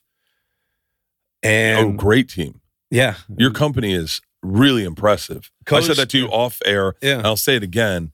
That one podcast we did, you guys, a phrase I love, you guys use that cow hoof to heel. Like you every bit of that was amazing. I was really so impressed because I'm in a group of people that are really good at that. Yeah. And then to go see the way you did it, I literally was like, holy fuck. Yeah. They everyone at Coast Productions, we've been together for a long time. Kyler, Asaf, Jack, they're all studs, man. And they take their job serious. Yeah. And, I've kind of tried to handle my off the field life a lot like how I saw a team being ran. Now there's a whole lot of different variables, but like there's a lot of stuff that I've taken from being part of one of the greatest organizations in pro sports, from head coach, owner, court. There's a lot of stuff you get to learn on how to build a team. Yeah. So I've had a great team around us for that. And then when I retired, I didn't know really what I was going to do. I knew I wanted to create. And, so I started our production company. We had our production company. We did 100% on Showtime, which was Showtime's best sports doc that we did when I tore my ACL. And then we did a partnership with the NFL to promote the Mexico City game with Danny Amendola, which was awesome. So I started creating stuff when I was playing a little bit. And I relied a lot on my team because I wanted to keep my mind on the game. Yeah. But I would be in here and there. And then once, football was done, we wanted to take it to another level. And, a lot of opportunities got presented to me. And I did Inside the NFL. And we booked, over on Paramount. And it kind of led into one thing, and started doing podcasts, and I enjoyed it. And we were like, let's just, we came up with Games with Names. It's a cool concept that, is great for my schedule, an evergreen podcast where you get to talk with, some of the greatest sports stars in the world and in the greatest games that we've ever seen. That was kind of something cool. I've been a part of a lot of them. Great games. So I thought it would be a good little mix. And, honestly, I'm just throwing shit at the wall. I'm enjoying what I'm doing. I love being a dad. I'm, and you got a kind of dream life right now. I would argue, do you think you're more successful today than when you were playing? Not yet. Not yet? No, I'm still early stage. You're fucking killing it. No, I'm still like 2020 or 2012 me. I'm right in the I'm 2012 me, where in football world we're like, oh, you see something's there. Let let's get some consistency and let's go. Who's your white whale for games with names? White whale. I would love Jordan. Yeah. I think that'd be awesome. Coach Belichick would be fucking awesome. I would love to sit on a mic with him and just do my impression in front of him. I would love to see how, because he already bust my balls. I saw him over at training camp earlier this year, and fucking look at him. Man. Every time I turn on the goddamn TV, you're doing an impression of me. Can you just shut the fuck up? Like, I want to do that in front of him. Yeah. You know, and I just want to, I know the face he's going to give. He's just going to give that little. Yeah. So that would be, I think Bill would be awesome. And I think Jordan would be really cool. Jordan would be great. Yeah. He's someone he could get me to do wild shit. Yeah. I'm not a big gambler, but I gamble big with him. Dennis Rodman would be fun too. He's gettable, I bet. Yeah, he is. I think we're planning on something with him, but I think that'll be a fun episode. Fuck yeah. You know, there's a few, man. And that's the cool thing about games with names, that like it's got a lot of life where you can always dig into the past or the present. You know, we might get one of the national champions on the podcast coming up this week. Potentially, excuse me. Jameis Winston? No. Not Jameis Winston. What about Jameis fucking calling his boy's number on a blowout like that? Did you see that? I didn't see it. I just met him the other night. So what happened? The Saints were blowing out the Falcons. Yeah. Last game of the year. Victory formation at the end of the game on the 1-yard line. Victory formation, everyone knows game's over, you take a knee. Well, Jameis in victory formation decided to hand the ball off to the running back, which, you know, probably didn't get a lot of time, probably works very hard during the season, probably, you know, some guy that he wanted to get him a touchdown, which I understand that. But like in football, that's like a no-no. Really? Yeah, you can't line up. It's like you line up in that you're succeeding the fucking defeat. Coach told the guy to go fuck himself? Well, Arthur Smith, who's also on the hot seat at the time. Yeah. He's sitting there. He doesn't know if he's got a fucking job. And the other coach goes and lays it out on him on the last play of the game. Arthur gets fired the next day. So that's why he got mad, because he was already on his way out, potentially on the hot seat. And then they go and they fucking, it's kind of like rubbing it in. Yeah. So that whole thing was, I mean, that's Jameis did it on his own. That's what they say. I heard someone. I heard Shannon Sharp going off on Jameis Winston. That's a bad look by the Saints, especially in a division where you're gonna have to see that team twice a year, and they're gonna fucking remember that. Yeah, they're gonna remember that. Like that was kind of that's a no. Fuck. I'm all for there's been times where we were blowing people out. And, you know, we threw and we scored some extra. Yeah, stop us. Yeah. But there's a fine line when you line up in victory formation, which is you're telling the other team, we're taking a knee, and you fucking hand it off when you're already up 2 scores. Yeah. And the coach and the team's about to get dismantled. Fuck. So that was. What's going to happen to Jameis? I don't know. A lot of that coaches are petty, and you know what I mean? That's who knows. It's not that's a tough situation where I don't know the ripple effect that could have. Fuck. You know, which on Jameis' side, you can argue, oh, he's trying to get his boy a touchdown who doesn't play that. And I get that too. But you can't go into victory formation and hand the ball off. It's like I think it was the Bucs when someone was just going to take a knee and their defense rushed hard to try to cause a fumble. That's different because they're down. Yeah. The defense is down. So if they can get a fumbled snap and get the ball, that's fair game. Yeah. Offense can't do that, especially when you're up 3 scores. I mean, the defense wasn't even fucking. So that's why that coach came out and was like, go fuck yourself. That's why it was Fuck. That's basically like raising a white flag at war, Yeah. when they had the lines and the two leaders come up and they're at the end of the war, the guy who raises his white flag goes to the other leader and just shoots him in the head. That's pretty much what it is. That's fucking crazy. I wonder what happened to Jameis. I think he gets a bad rap.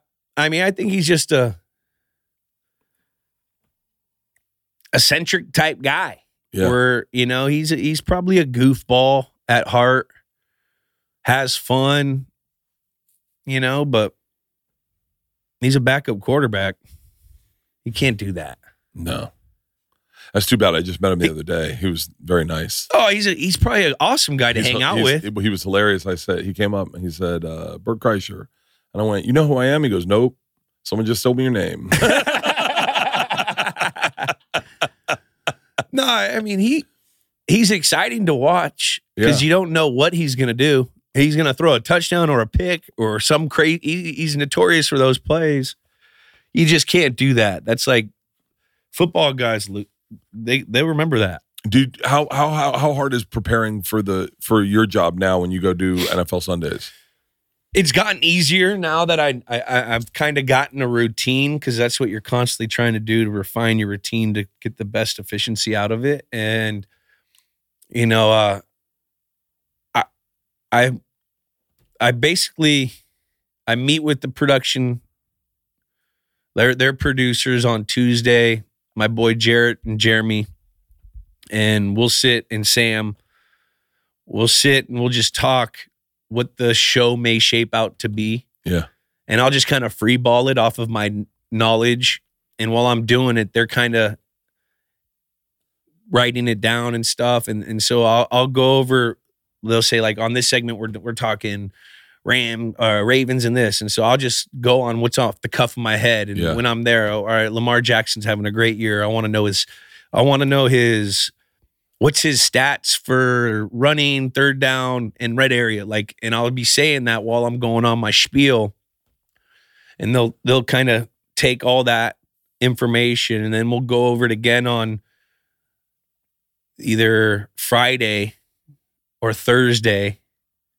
And then we'll kind of shape it up again. And I'll watch games after, that first meeting. And I'll kind of after thinking about what I said, I'll watch a couple games. I'll watch, certain teams that if we're talking about, I want to see firsthand. Because when you watch the game, you watch all the games on Sunday, but if you sit down and watch each game, you could pull so much information just from watching the game. Yeah. And a lot of guys probably don't, in this world, you got to watch games. You know what I mean? Yeah. So I'll watch important games, and then I'll kind of go over storylines, headlines, what's going around in the landscape of the league. What are people talking about? Is it easy for you?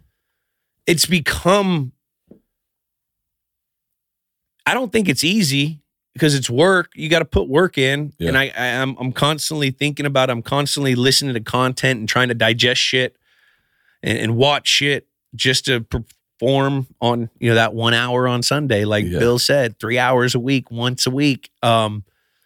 So, I feel like we have a good routine going, and, Fox has been awesome with the resources that they give me with we got stat guys and stuff. We got people that do the research for us. So if I have questions, I could just text my guy, Jared. I'm like, yo, I want to know the third down efficiency for the Rams, Chargers, Niners, and and then I can see all that. And then that's where you could see all right, that's why they have a problem. They're not doing good in this. They're not doing good in that. Let me watch the film. All right, there's 3 plays through pick in the red ear. You know what I mean? See, that's how you kind of formulate it. You kind of try to take in,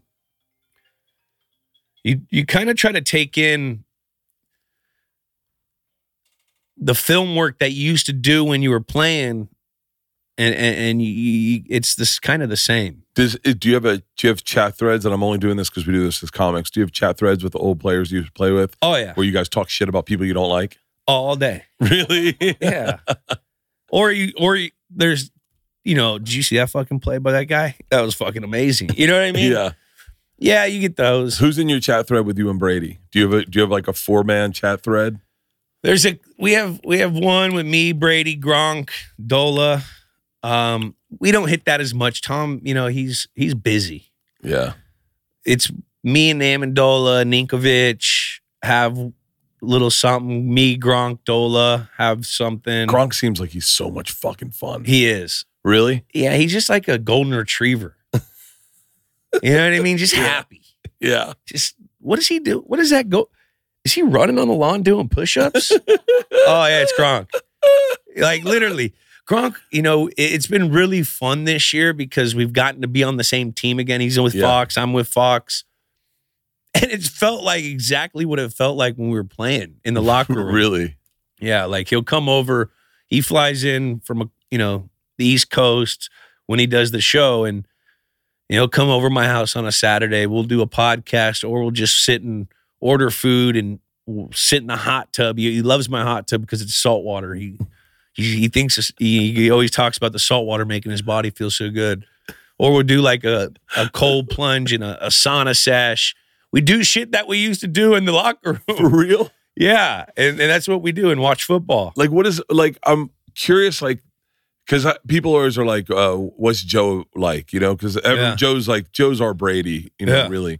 But it's funny because people's assessment of what they think Joe's like is not anything what he's like. Yeah. Like the things that, like, when you see him one-on-one, the things you talk about are not the conversations people think you're going to have. Yeah. We're not talking about aliens. We're not talking about fucking vaccines. Oh, we are talking about vaccines. But Joe's interests are so fucking bizarre that I often, my dad got to experience it once. Yeah. My mom and dad came out and me, Joe, and my parents went and got stem cells together.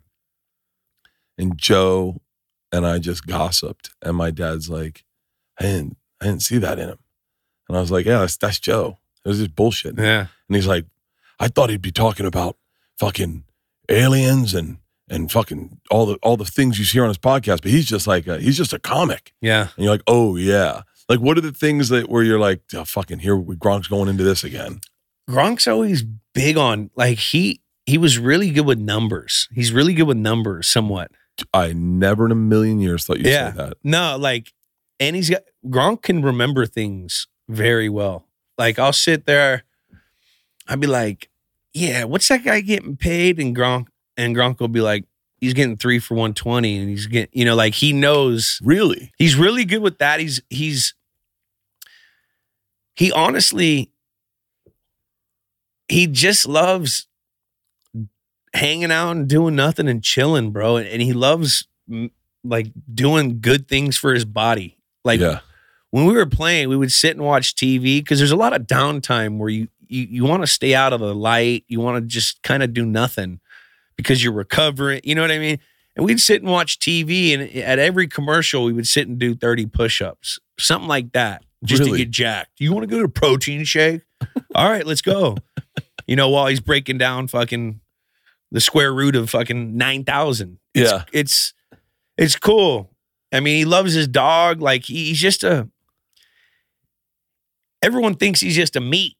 He's not. He's actually, like, real sharp. Really? Real sharp. He's got a memory like an elephant, which they have great memories. I think so, right? Yeah. They got great memory. He got a memory like an elephant. Goldfish have bad memories. Yeah, not a goldfish. That's me. That's me.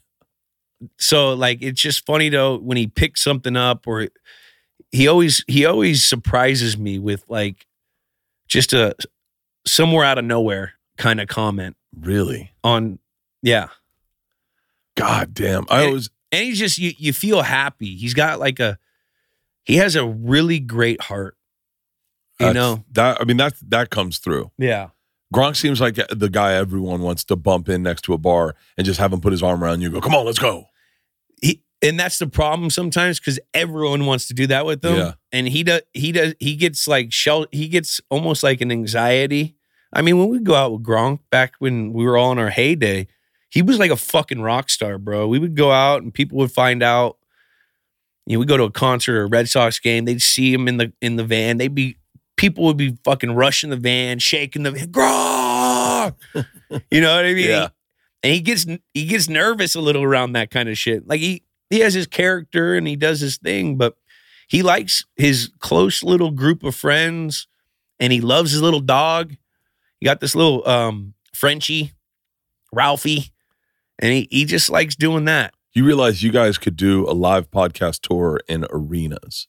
Like if you did live podcasts, or if you did a live podcast with Gronk or Danny Amendola, like if you guys did like a touring of, hey, we're going to come up, do a live podcast, take questions, that would be fucking epic. Well, Bert, we do have something in the making here coming soon. For real? So we might have a little live show coming in Boston here soon. That's fucking awesome. I've done a lot of that. I used to do that stuff where we go and I go to colleges when I was playing and do like these Q&As and amphitheaters, and they were always so fun. Oh, yeah. Yeah, you get a great But you're crowd. really good in front of people. Yeah. Yeah, you are. Can I take a 5 seconds pee break? Yeah, go ahead, please. What's that? Yeah. We're almost at 2 hours. The asses on athletes is always impressive. Baker Mayfield's got a fucking donk. See, I'm in these, my chat threads are fucking awesome. My chat thread, I got a couple really good ones. I have one from a bachelor party. I have one from my Rogan chat thread's my favorite. My fucking favorite. We do social thread. Like there's a lot of, we'll have like an Instagram chat group, shit like that. What's your algorithm look like on Instagram? A lot of food. Really? A lot of food. A lot of travel shit. Yeah. I get in a little wormhole of like when you see like a fucking bedside on a fucking cliff. Oh. You know what I mean? You're like, oh shit. So what I do is I Some post ranching and shit. I do this with my daughters. Like when we plan a trip, like we're going to Iceland. Yeah. I love those videos or those. So what I do is I go on everyone's phone and I type in Iceland as a hashtag, and we all follow Iceland. And then we start a chat thread with each other of places we like and then send it to each other. And so we just did a trip to Italy. And so I followed Italy on everyone's thing. I then followed all the cities we'd be going to Italy. And then I go, anything you guys see, send it to the group and then we'll do it. And it was fucking awesome. You know what? I picked that up from you, and we've hung out a couple times now. You write your shit down, and like if you have a plan like that right there, that's so thoughtful, and like just writing it down and going. If you put something down, like we're going to Italy, and you highlight that and you put that in your, like you do that a lot, huh? Oh yeah, but I love. I've said this so much that I don't know if it means anything anymore, but I love loving stuff. Yeah. I love loving stuff. I had, my algorithm is like, I mean, it's fucking bizarre, but I love getting excited for something. Mm-hmm. Like, every year I'll look at my year and I'll go, like this December was a perfect example. I was like, all right, we're going to the Sphere. So I have that to look forward for that week. And then the next week we're going to get a box of the Rams game. And I got that to look forward to. And then we're going to the Eagles. And then we're going to go like the band. And so like I love planning stuff out. Like tomorrow we go to Mexico to see the Dead. And then I come home and then I'm doing, I love the Eagles. I flow with Joe Walsh once. For real? Yeah, we shared it. We did the country music. I cut you off. Country Music Awards. He went to Kent State. We went to the same college. Really? Yeah, we flew back and it was so fucking cool. I was such a life in the fast lane. That's Don Henley. Well, didn't he live it? Or no? Don Henley wrote, you ready for this? This is my favorite little footnote ever. Joe Walsh sang it though?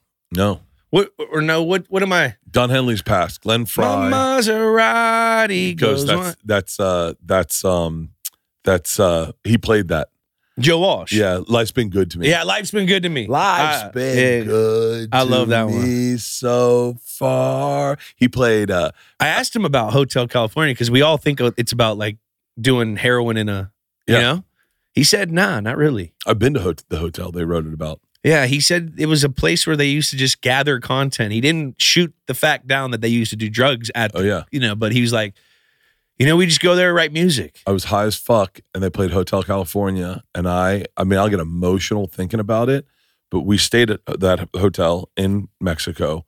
It's in Mexico, the hotel they wrote it about, and there's you hear the church bells ring. Yeah. I mean, I get chill bumps, and I took a jog that night at sunset before we started drinking. I took a jog around that area, and then walked, and then drank it in, and then went and got a cocktail. Champagne on ice. Oh, We're all just prisoners here. My wife can sing any lyric of any Eagles song. Life in the Fast Lane. Don Henley wrote that. He was in a car with a drug dealer driving down the PCH in Malibu. Yeah, and the guy had a lot of coke on him. Don Henley said he was holding a lot, and he was going like 97 miles an hour. And Don Henley's like, "Hey man, maybe we should slow down. You know, we got a lot of weight on us." And the drug dealer looked at him and he goes, "Life in the fast lane." And Don Henley's like, that's Don Henley's gift was, and I'm paraphrasing from things I've seen online. He was really great at coming up with titles. He was at Dantana's one night, right? Him and Don Henley, Glenn Fry, and their manager Irving Azoff, I think is his name. And there was a young girl with an older man. And Don Henley just looked at me and goes, "Look at those lion eyes." And then they wrote the fucking song. Dude, the Eagles delivered. Joe Walsh played Rocky Mountain High. And I hit my vape pen probably 5 times too many. And I had it in my pocket. I just kept on and blowing it into my shirt. And I was like, fuck. It was epic. Hotel California is a top 5 song of mine all time. Top 5 songs you want played at your funeral? Oh, that one is there. Like whenever I'm Under the Bridge, Chili Peppers. Ooh. Like that one. That came out around the same time Cherry School came out. Yeah.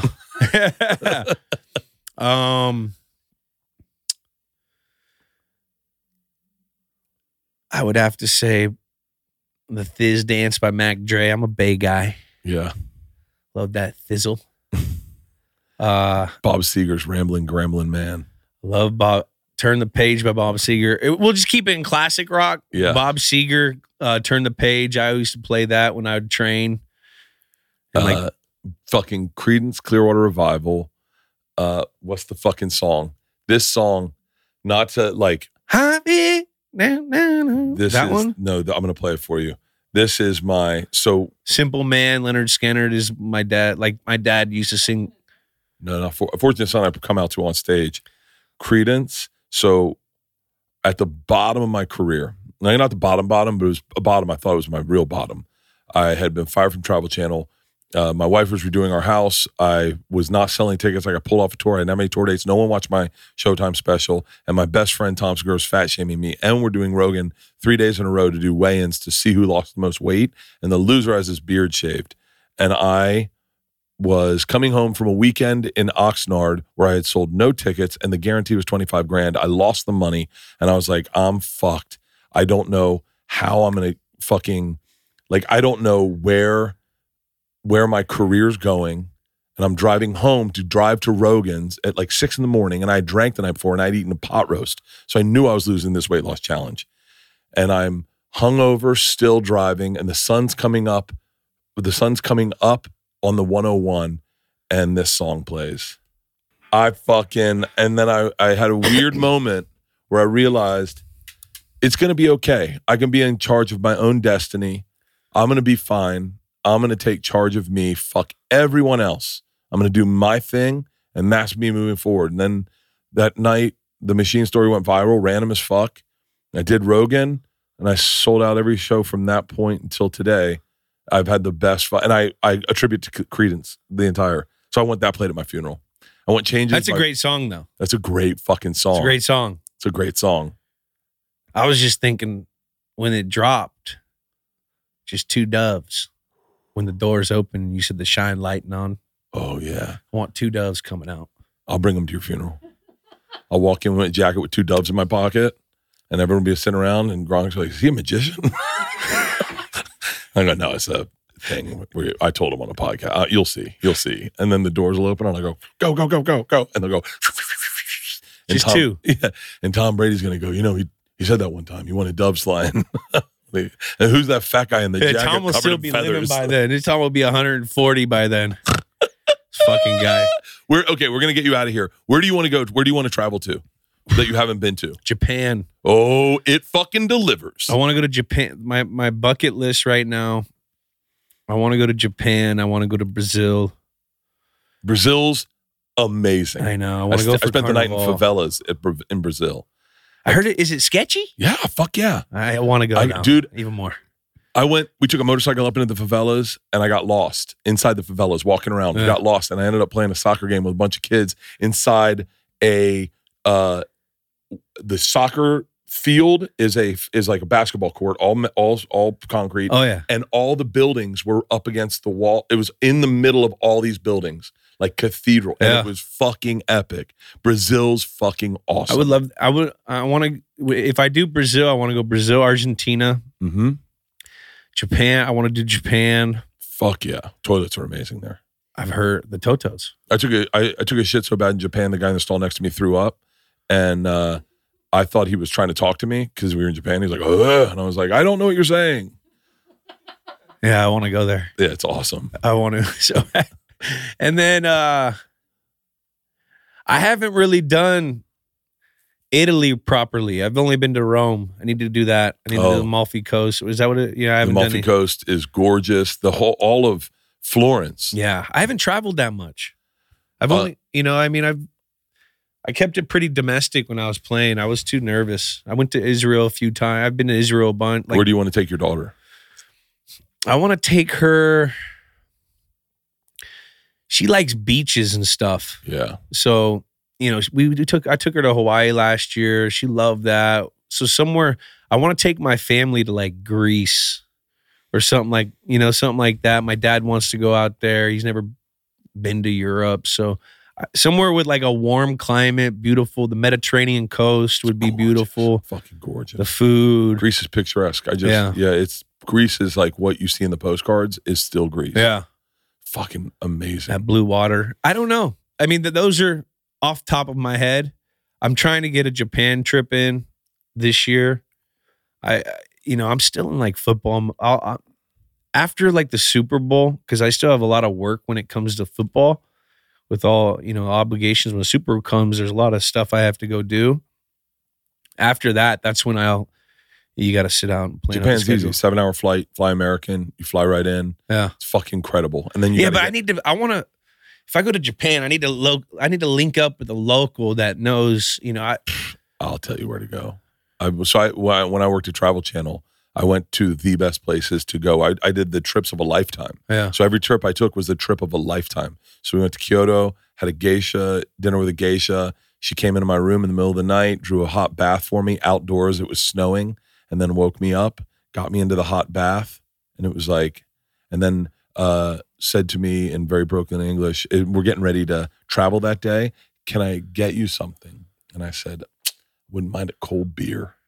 She came back with an ice cold tall boy, and I sat in a fucking hot tub while it snowed in Kyoto. Outside it's still dark, and I have this geisha just waiting on me, and I murdered that fucking beer. Well, what time of year was that? Winter. It was snowing in Japan there. We went swimming with whale sharks in Japan. We did everything. It was Japan is so beautiful, and it's crazy because you've never seen anything like it. Yeah. On the subways, no one speaks. Outside the subway station, no one talks. It's quiet. It's fucking safe. It is insane and respectful. I heard. Oh, very respectful. I passed out on a Japanese dude on a train.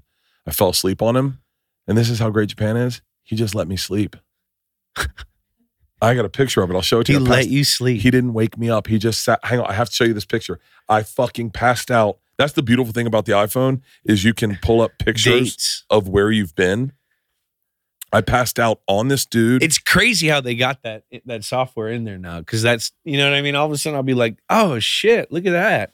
Yeah, Japan. Oh, dude, we watched they have these crazy robot shows. I want to go hang with the samurai in like the mountains. He just let me sleep. I passed out on him. He didn't wake me up. He let me sleep. That's Japan. Vietnam's fucking amazing. Vietnam. I've heard Vietnam. Yes, I've heard South Asia is like awesome. Bali's incredible. Yeah. Fiji is. There's so many amazing places. I think once you get into those islands, they're all kind of one and the same. Yeah. But the cultures, when you go to different cultures, like Vietnam and Japan are totally different. Yeah. And then I really want to go to India. I have a trip I want to make by myself. I want to travel by myself and not go with anyone. No assistance, no anything. And I want to go to India by myself. Build intrinsic value. That'll build a lot of intrinsic value. I heard that my buddy went there for work a bunch, and he says they use their horns like sonar when they're driving, like like it's like part of how you drive. It's fucking crazy. I was told by a couple Indian dudes, don't go. Yeah. It'd be cool to see. I mean, you know, they like America. The democracy over there. I think it's still the caste system, which I think sexy.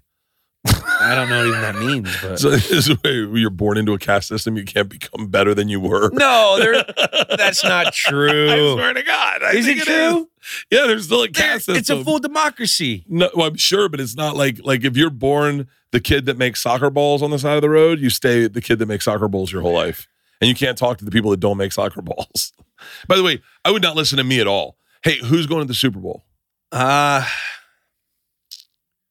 say Baltimore, San Fran. I mean, that's easy. Yeah. That's the easy way out. There's no reason that Baltimore shouldn't get there. You know, if they scare me because they might get bored with the team. Yeah. You know, they got the week off. I want to see how they handle this bye week. You know, the bye week's good and bad. It depends on if you use it correctly. Yeah. You know, the bye week's great for guys getting healthy and great for keeping improving your team if you have a mature team leadership, which, I'm banking that they do. Is Lamar Jackson old enough to be a leader? Yeah, I mean, he's got the experience. Guys, yeah. I mean, he's in his 6th year in the league. Is he in his 6th? I thought it was his 4th for some reason. No, I think he's in 6. He's a stud, man. And they got a lot of weapons around him. San Fran, I think it was great for them to actually lose to the Ravens earlier, humble them, because they were looking they were looking like one of those teams where you say they can't be beat. Yeah. And then Baltimore did what Baltimore did, so that could recalibrate them. San Fran's got first of all, they got a great group of guys. I love Kittle. I love McCaffrey. Yeah. Those are Shane Gillis's boys. Yeah. Shane Gillis texts them pictures of himself working out. Does he? Oh yeah. He is. I love Shane because of how excited he gets. But Christian McCaffrey came to our show one time, and Shane just starts doing this where he's like, "Oh, bro, fucking Christian McCaffrey's here, fucking bro." Like he gets geeked out, and I got excited. I got fucking geeked out, and then I told Christian McCaffrey I thought I could catch him. No. I found out I couldn't. That dude's a stud. Yeah, he is. But you gotta. I'm still, those Rams are scary. I don't know why. They're playing good football, and I don't know, but I'm going to go with the Niners and Baltimore. Who would you be shocked if it was in the Super Bowl? Would I be shocked? You'd be like, wow. These right two now, teams? the parity is there. So you're not really shocked. There's no Baltimore should, but you wouldn't be shocked if Kansas City fucking found something and all of a sudden guys started catching balls because they have a great defense and they have Patrick Mahomes. You wouldn't be shocked. Yeah. Can you bank on it? No. Buffalo. You got Josh Allen. I mean, he plays big in big games, but is their defense there? I don't know. Their defense, it's a veteran defense, but it just scares me. Going in and they turn the ball over a bunch, and you can't do that in the playoffs. You can get away with that in the regular season, but you start turning the ball over in the playoffs. It's the team that makes the least amount of mistakes that wins. Yeah, that's what it's really about. So I don't know if I said anything with all that, but I would say it's a great year because it's up for grabs. There's no outstanding team other than the Baltimore Ravens, but because they're outstanding, Like whenever you have an outstanding team, it just always seems like they get knocked off. Yeah. You know what I mean? Like last year with Philadelphia and how they were. They had the most sacks in NFL history. They had a great offense. Go and play Kansas City, and they didn't have one sack. They didn't do anything last year in the Super. You know what I mean? Yeah. So, it's going to be interesting. This is fun. You get a little information after this wild card weekend, just because you'll see how teams are playing, who showed up, who took advantage of it, of the week of prep. Is the moment too big for some of these teams? You know what I mean? So it's these young teams out there, like the Green Bays and the Houstons. Are they going to have that push, or are they just going to be that, they're a young team. They're excited to be there. They're excited that they got to the playoffs. Will they do anything with it? I don't know. So are you going to the Super Bowl? I will be there. You for real? I don't know if I'll go to the game. What day do you get there? The Wednesday before. Tom and I get there Monday. Yeah. And we're there until Saturday. Let's do something. Let's do something. Yeah. Dude, definitely. You're fucking awesome, man. Get out of you are, man. For real. You are fucking awesome. I'm so I've only name dropped you one time, and I'm a big name dropper. But to Randy Moss. What did he say? I said, he fucking loves you. Did he? Yeah. That's my guy. I'm trying to get him on the pod. I said, I randomly, I did a show with Trick Daddy, and the guys that work with Trick Daddy are good friends with Randy. And they're like, yo, Randy's a fan. You guys should get on a Zoom. And I was like, I'm Randy Moss. Are you fucking kidding me? So I was like, 100%. So we get on a Zoom, and I was like, dude, I just did Julian Edelman's podcast. He's like, oh, fuck. Dude, I love you. Like, he loves you, man. He's called me Edelnut. Yeah, he's the fucking best. I'm talking to him the whole time. I go, is he in a truck? Is he in a truck? And then I said, Randy, where are you? And he goes, I'm about to go fishing. And he gets out, shows me his boat. He was on the dock, on the dock, talking to me, getting ready to go fucking fishing. My guy loves fishing. He loves fishing. That's all he does. It's crazy. Randy's country, man. Yeah. At West Virginia. I love Randy, man. I learned so much from him. He was so cool. He was a superstar when I got, he's Randy Moss. Yeah. And, he was still a vet, and he still put me in my place, but he always loved me too. He loved me up a little bit when he saw, when you're a rookie, and especially a late round guy, guys, they'll like push you around, like, get the fuck out of here. You know what I mean? He was always, I used to have to go get lunches before we left for travel. I was 7th round guy. I didn't make that much, but you have to go out and you have to pay for the lunches for all. And he'd always throw me a couple, $300, $400, go get the lunch. He'd always take care of me. You know what I mean? He was just a fucking, but he would never, he didn't show it in front of people. It was always when there was no one around. He always look out for me. When there were people around, Edelman, get the fuck out of my, I love that he's a cool dude. Oh, he's cool as fuck. Because you never know. Sometimes I'm friends with Warren Sapp, and Warren's great to me. Well, you got to be, when those guys are he's not to Tom. Yeah. I told him Tom was my producer, that he wasn't a comedian. No, and he fucking was like, who's this fucking producer guy? I was like, I don't know, man. He talks up a lot. Guys like in that category, Randy gets a bad rap just because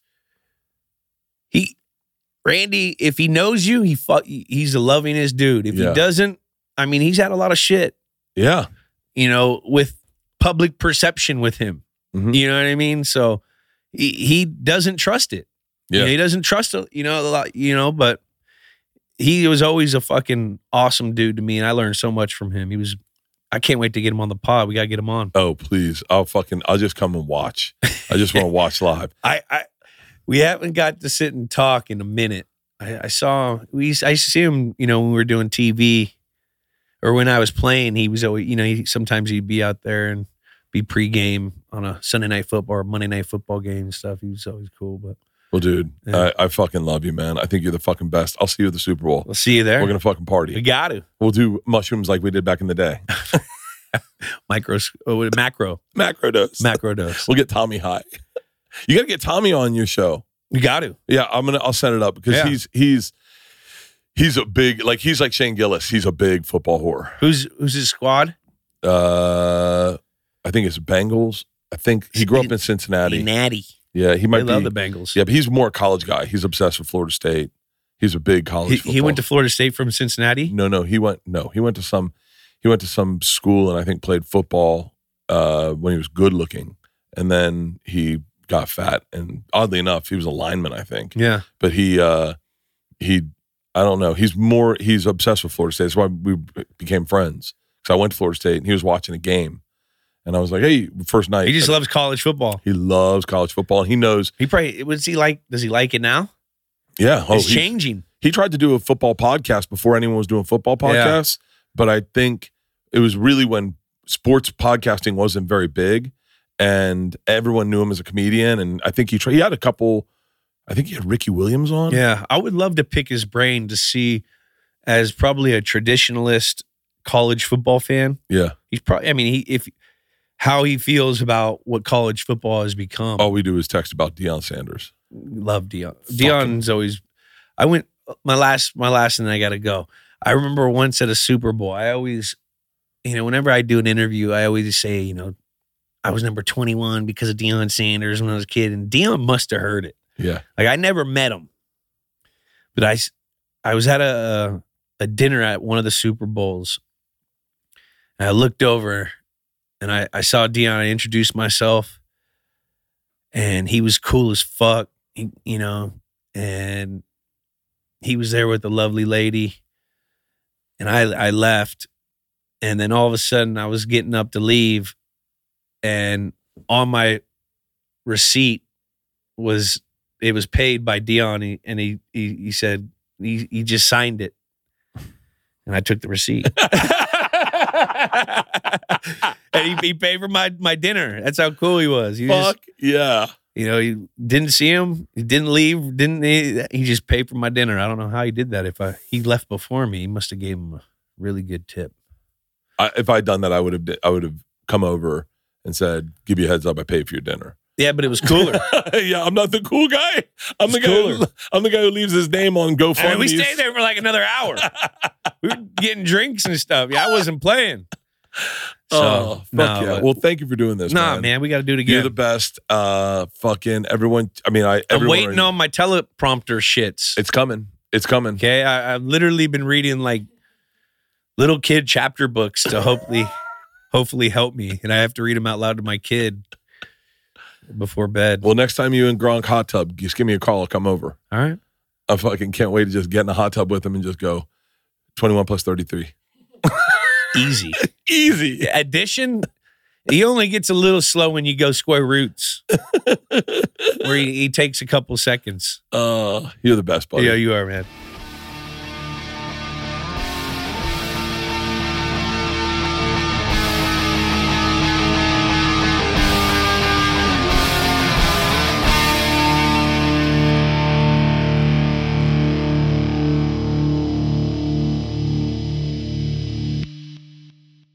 This episode was brought to you by The Machine.